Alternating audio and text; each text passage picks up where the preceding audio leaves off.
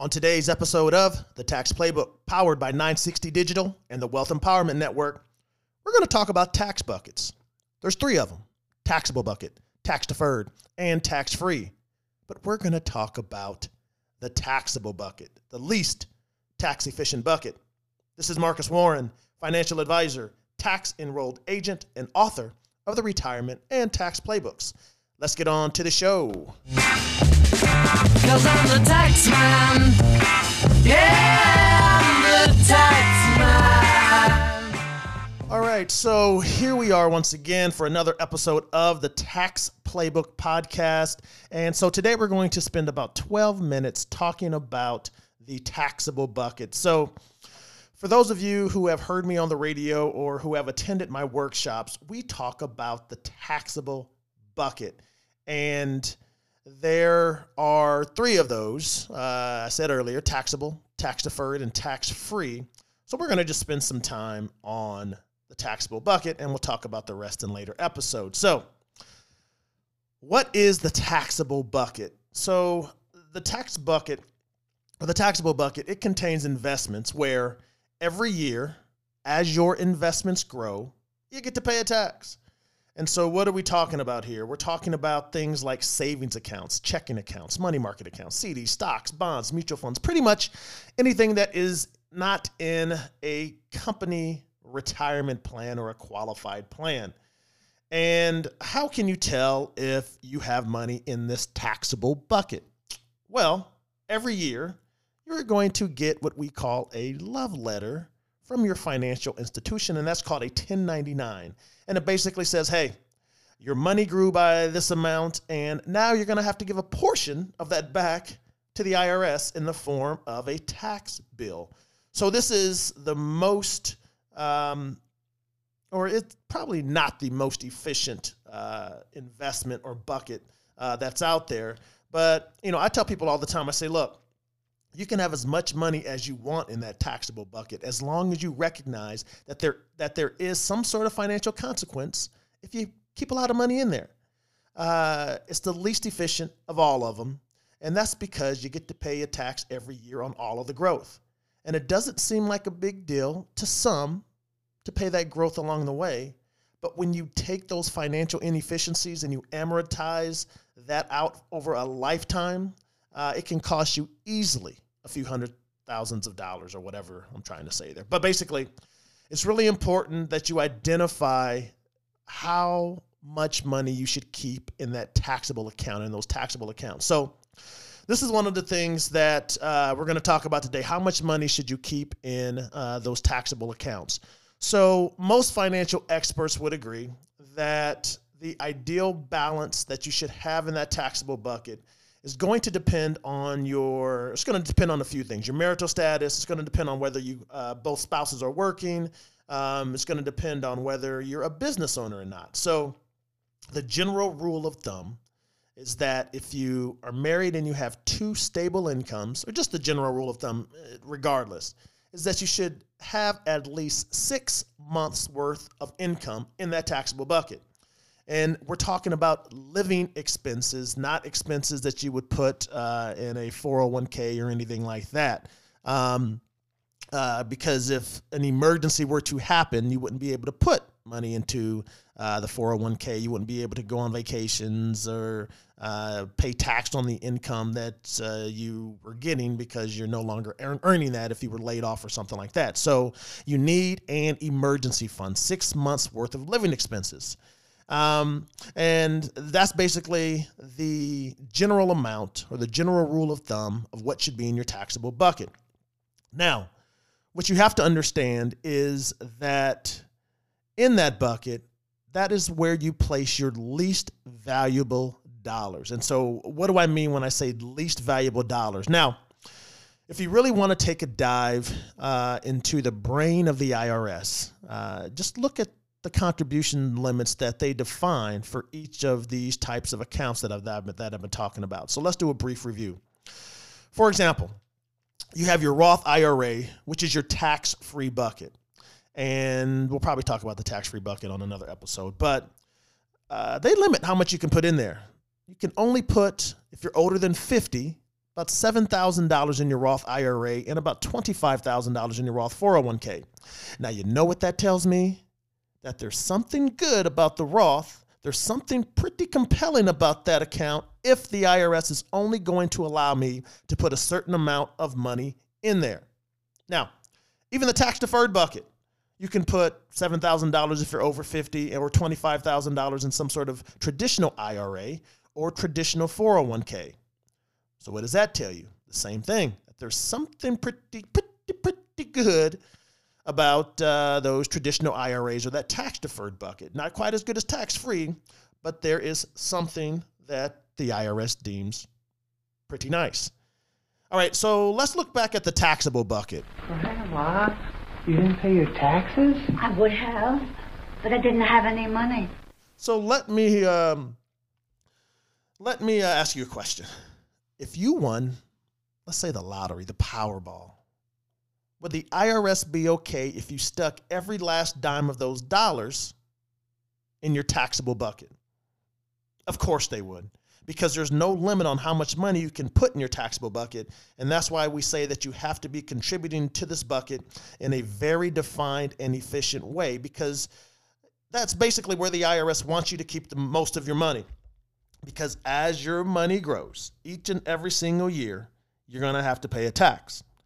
So if that's an investment that so you win the lottery, you put money in, you have your investments in there, and you're paying that money each and every year, it's not as efficient as you think it would be. Let me give you a quick example. If you have $1 and you double that dollar for 20 times, that dollar grows to a little over $1 million. However, if you take that same dollar and you're going to double it along the way, but you take taxes out along the way, we'll say 30% tax bracket. How much do you think you have after those 20 periods?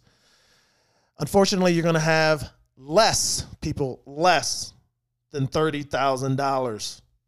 From the time they get up in the morning and flush the toilet, they're taxed. Then they go and get a coffee, they're taxed. They get into their car, they're taxed. They go to the gas station, they're taxed. They go for lunch, they're taxed. And this goes on all day long. Tax, tax, tax, tax, tax. You know, and the other thing that we have to recognize is that in a rising tax rate environment, we really want to have a finite amount of money in our taxable and tax-deferred buckets. Because remember, let's just take a look at the taxable bucket. So if your bucket grows every year, your 1099 or your tax bill is likewise going to grow.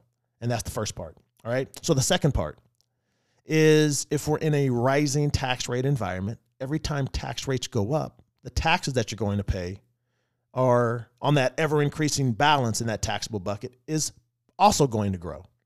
That's what we call basically the double compounding problem. So you can get to the point where over the course of, say, a 10-year period, if your balance grew by just 1% each year and taxes go up by just 1% each year, you would get to the point where you're almost doubling your taxes in that tax bucket.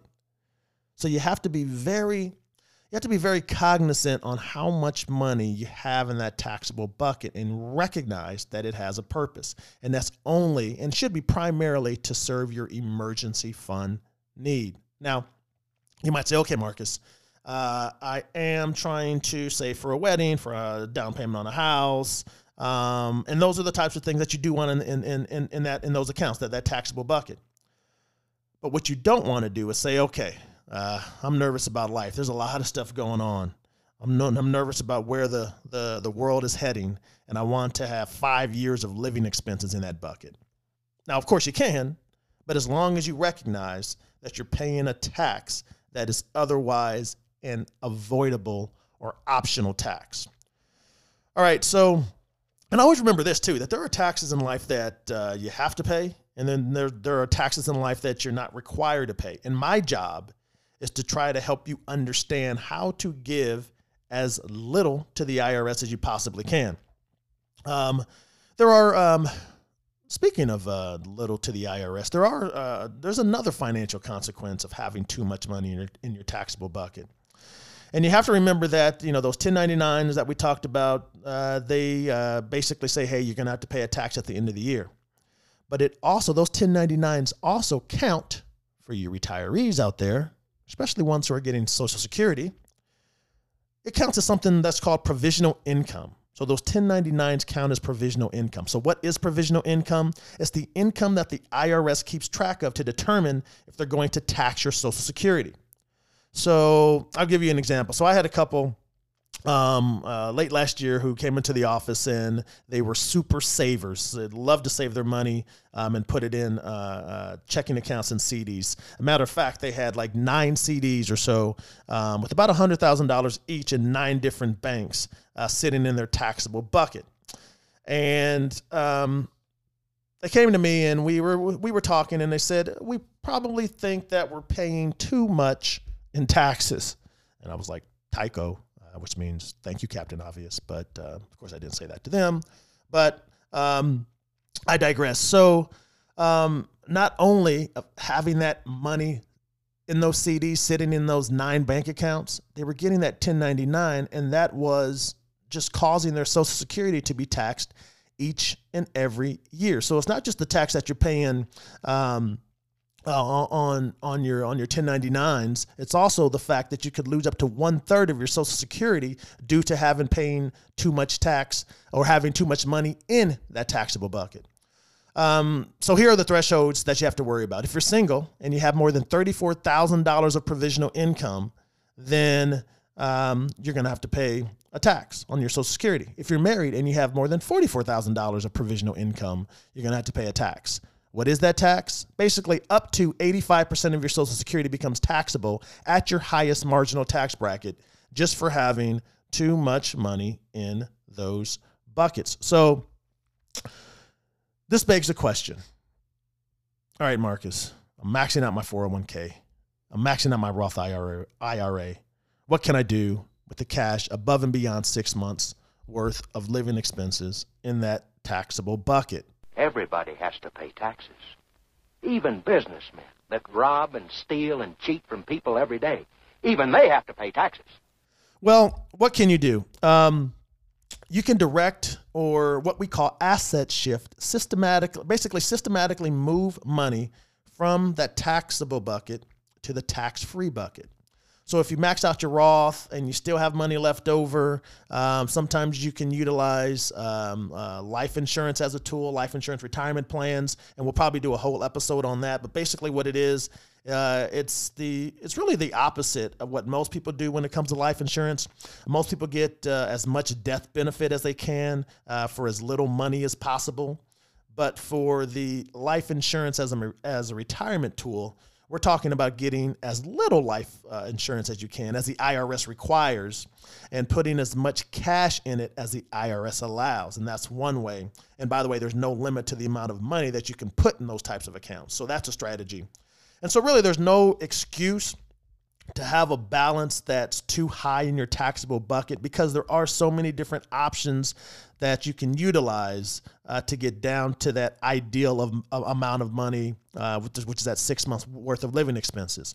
And so you can fund Roth IRAs, Roth 401ks that we talked about. You can use money in that taxable bucket to pay taxes for any Roth conversions that you do. You could live out of that bucket. You could have your company withhold a greater amount of your paychecks so it goes towards a Roth 401k or something like that. But there are a number of different things. And so the moral of the story when it comes to this taxable bucket is that you can have too much money in there from a tax efficient standpoint. And you cannot have enough. You can't have enough from an emergency fund standpoint. So what we're looking for is just that right amount. What is the right amount? We said it. Generally speaking, it's about 6 months worth of living expenses. But that's the amount that you need to look at, because if you have too much money in there, it gets financially inefficient and you'll have to pay unnecessary taxes over time. All right, so that's all I have for today. Next week, we're going to talk about the tax deferred bucket, aka the ticking tax time bomb. This is Marcus Warren. Thanks for listening. 'Cause I'm the tax man. Yeah.